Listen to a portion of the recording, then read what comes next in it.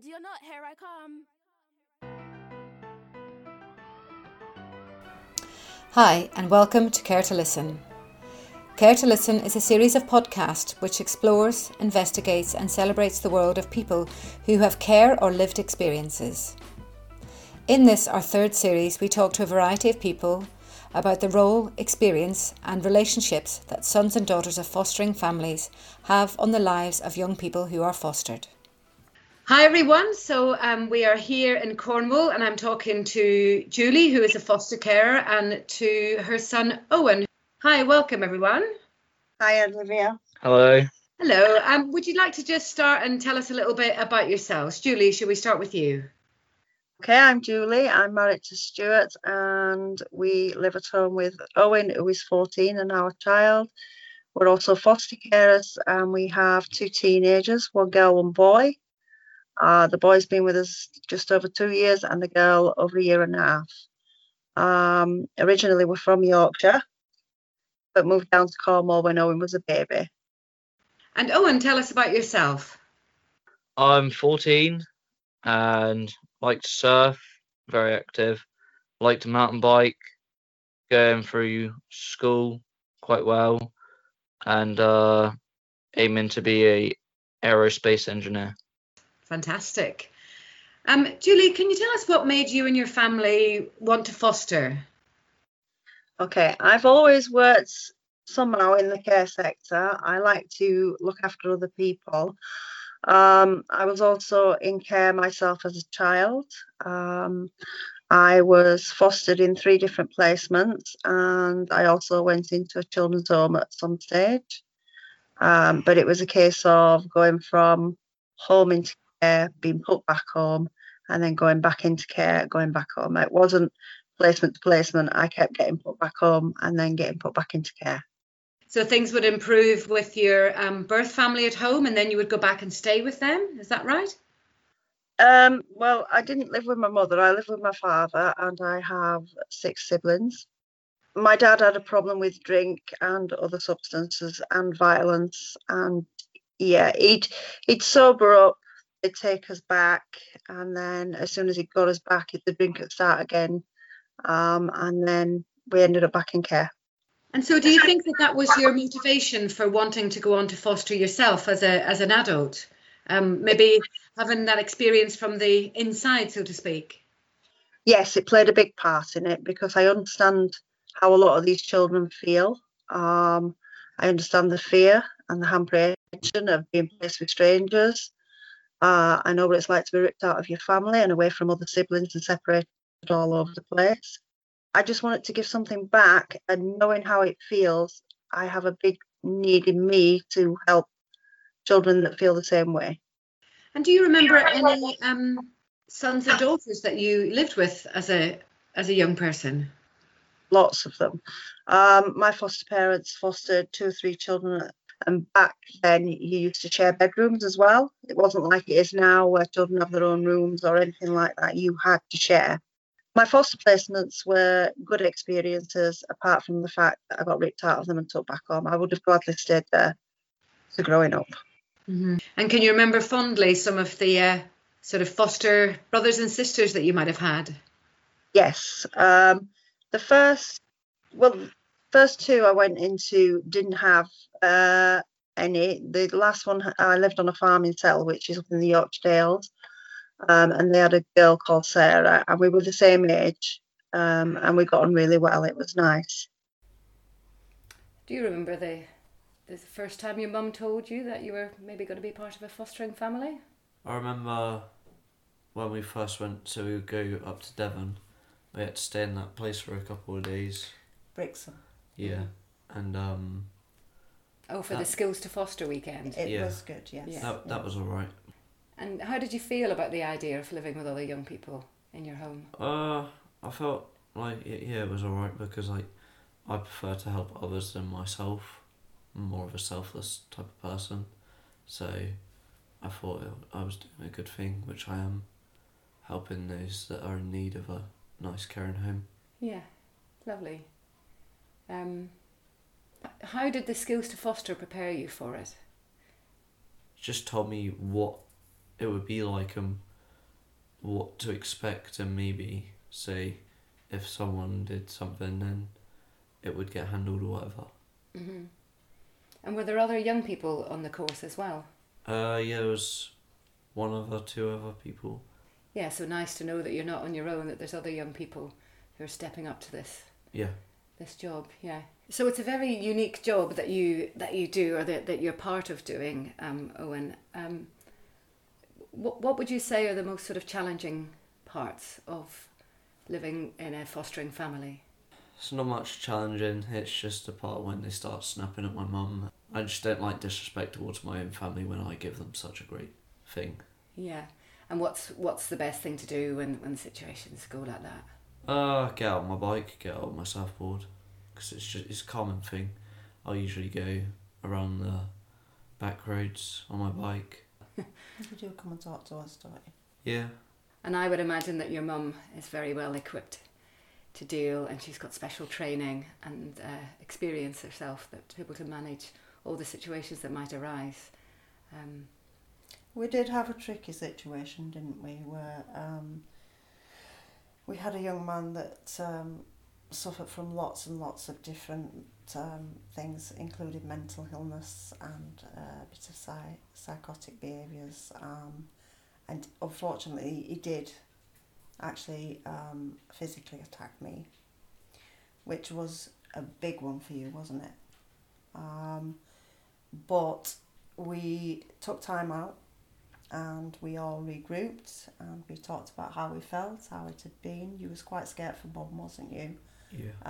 And I did say to him, because he was the only one around at the time, but I did ask him to step away and let me deal because I could handle it.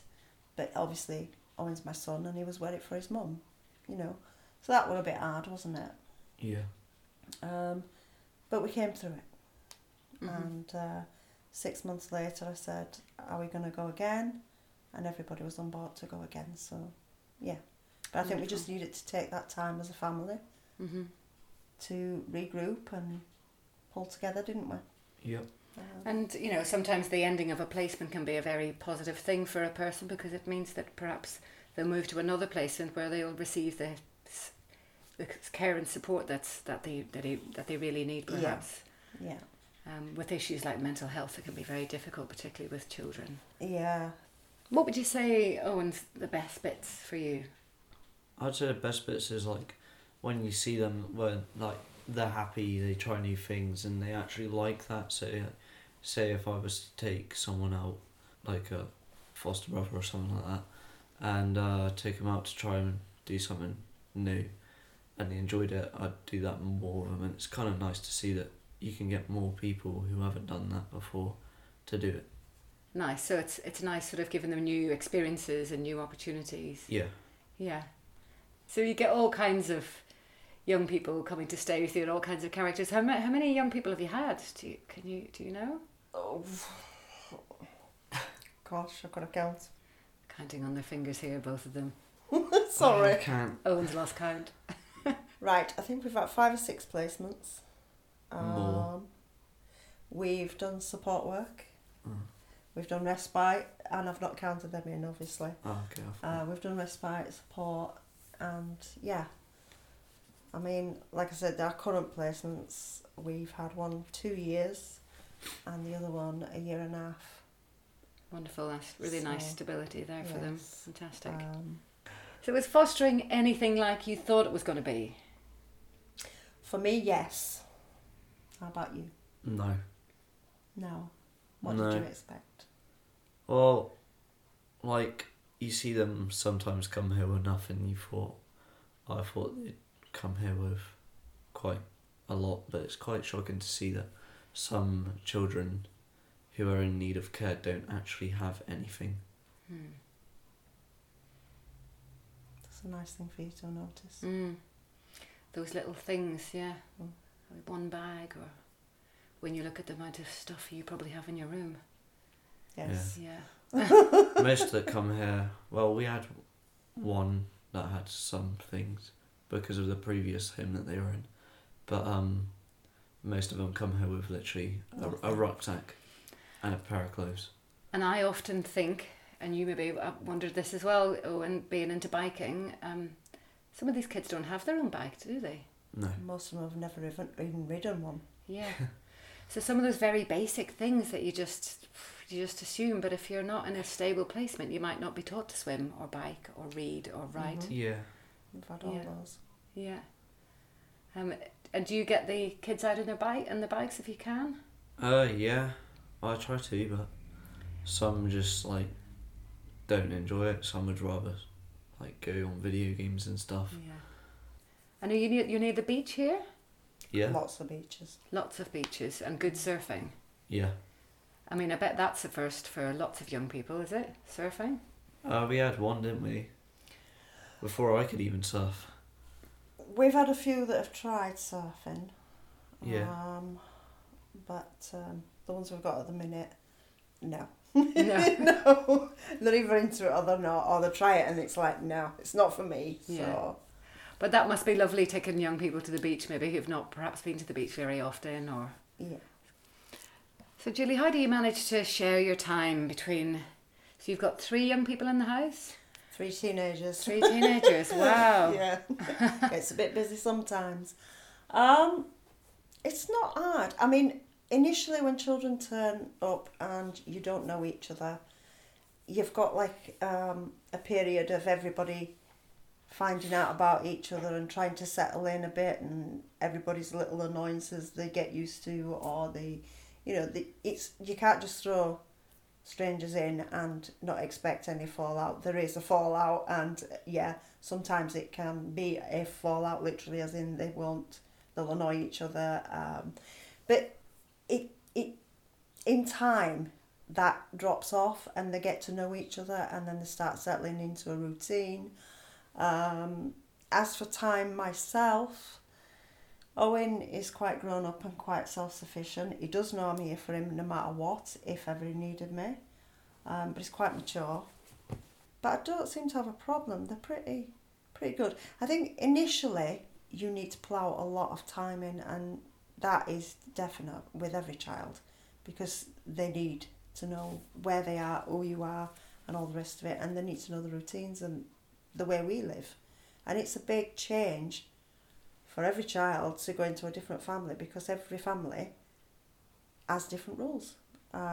Yes, we have certain rules that we have to live by with being foster parents. There's rules and regulations around that. But as a family ourselves, we have our own little tweaks as well. Do you know what I mean? So, yeah, I think it's a balancing act at the beginning when the first placement comes in. But they settle in, give them time.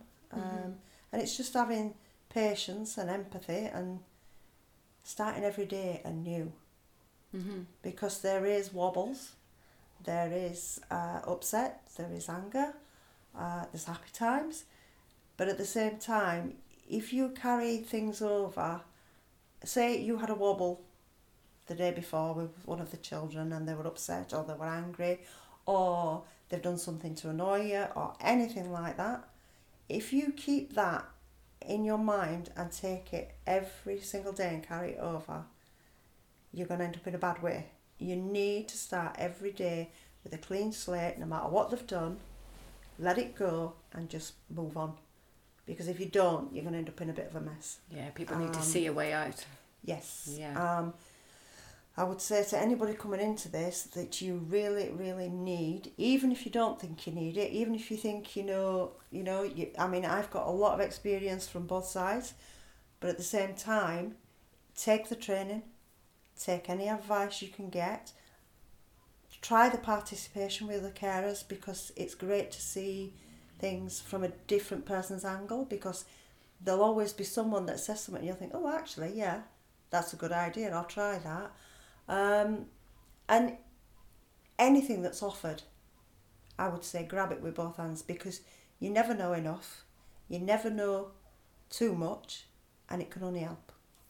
How has it been as you've grown older? Would you say it became easier the older you've got? Yeah, just because I'm more used to, like, what she said, there's, like, wobbles and everything, that happens all the time. It happens at least, twice a month, or, twice every 3 months or something like that. but you get used to it over time, and it's like for those who are sons and daughters of people who are fostering, they'll probably agree with me that it gets easier over time. So easier over time or easier as you get older, do you think? The more mature you get? Probably, yeah. A bit both. Yeah. Both. Because depends how long your parents are fostering, you're going to get older anyway, but you mature over time and you get used to things, so it's just normal. And can you look at your role in the life of a child that's being fostered and see what what would you say that you get from it yourself? What are you learning from it? That there's always something worse than what's happened to you, because I'm fortunate. I can definitely say I'm fortunate. I've got parents who love me, I've got siblings, I've got a nice house and food on the table for me every day and clean clothes to go into, and some people don't even have clothes or shelter, so it's quite scary to say that. So it sounds like it helps you to appreciate what you have and not take for granted the sort of... Yeah. Yeah. You shouldn't take anything for granted. Julie, what would you say brings you the most joy out of your role as a foster carer? Wow. Seeing the children progress, seeing how happy they can be once they trust you. Gaining their trust is massive, and I've managed to do that with most of my placements, but it is a big one. It's not something they give freely, and it is something that takes time and care and patience, a lot of patience. Just seeing their little worlds change, from the children you get that walk through your door and being able to foster longer, you see more and you see how far they come, and for them to say that they're happy. I've got one here at the minute that tells me he's not leaving me till he's 30 at least. Oh, that's a credit to you. Just seeing the change in them and seeing their little faces, and like Owen said, all the new experiences, things that they've not had. It's amazing. There is times, however, that children need to regress. They've missed so much in their little lives that even basic things like, I don't know, things that a 2-3-year-old would do, you'll find that children at 14, 15 want to do it. They want to join in. They want to do that. I mean, I've got grandchildren, but sometimes for children, they need to go back there without anybody judging them or laughing at them or ridiculing them, and say, right, okay, if this is what you want to do, you do it. You're in a safe environment. There's no one here that's going to judge you. And actually that helps them to go forward. Going back and doing what they missed helps them to go forward and catch up to where they go to. Yeah. And it's just that, just the growth in them, the personalities, the confidence, because hardly any of them have confidence, and self-worth. I think they need self-worth. And when you see a child and you know that they've actually got that, it's amazing. Mm-hmm. It really is. And what would you say, Owen, brings you the most joy? Literally the same as Mum. Just seeing, like, some people that you get, they don't even know that existed or whatever, and you can just, like, give it to them just like that, and then they'll be so happy, and it's like giving them new hobbies, new chances in life to improve and bring joy to others. Mm-hmm. Lovely, yeah. This is a very privileged position I'm in, to be a part of these children's lives and to see these children grow and come forward. But also that it's not all roses. There are times where you even question yourself as to whether you're the right person for a child. And I would say that there is a little part of me that says, you know what, you're not going to gel with every child. You won't you know, you're not going to be the saviour of every child. Not every child wants your attention, not every child wants your care, and they certainly don't want to be here when they walk through that door the first day they get here. You know, they've been torn away from their families and they're not going to be happy about that. So I think anybody coming into this needs to be realistic. They need to have their eyes open, but they also need to know that, you know, for the bad times, the good times outweigh them. They really do. And these children that leave here, and knowing from my own personal experience, you take things that you don't think about for a lot of years, and then all of a sudden you can look back and you can think, actually, yeah. And you remember things and you take those experiences and they help mould you as a person for your future. And I think if any child that I've had, which I know they have because I've got children already who stay in contact with me, take anything from their experience with us, then I've done a good job. Mm-hmm.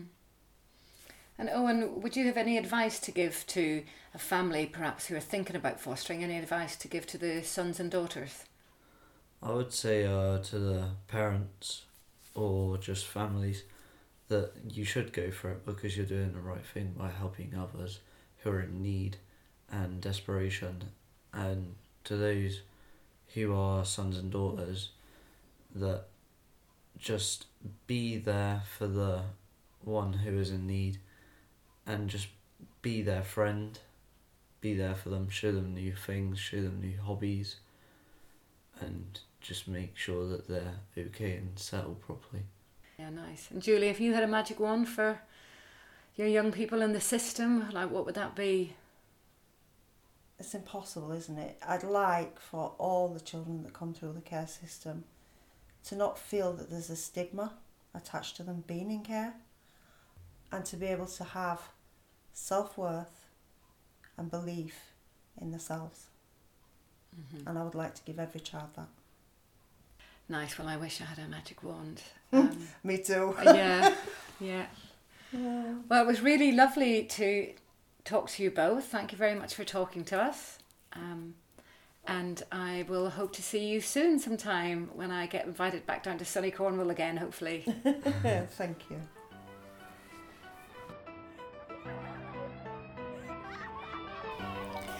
Thank you for listening. Care to Listen has been created by a democratic group of children and young people from within the Five Rivers fostering family. Our aim is to elevate the voices of people who have care or lived experience, to challenge stereotyping, to fight for better rights, equality, understanding, and to celebrate all of our uniqueness. Thank you for listening. For more information, contact us on participation@5-rivers.org.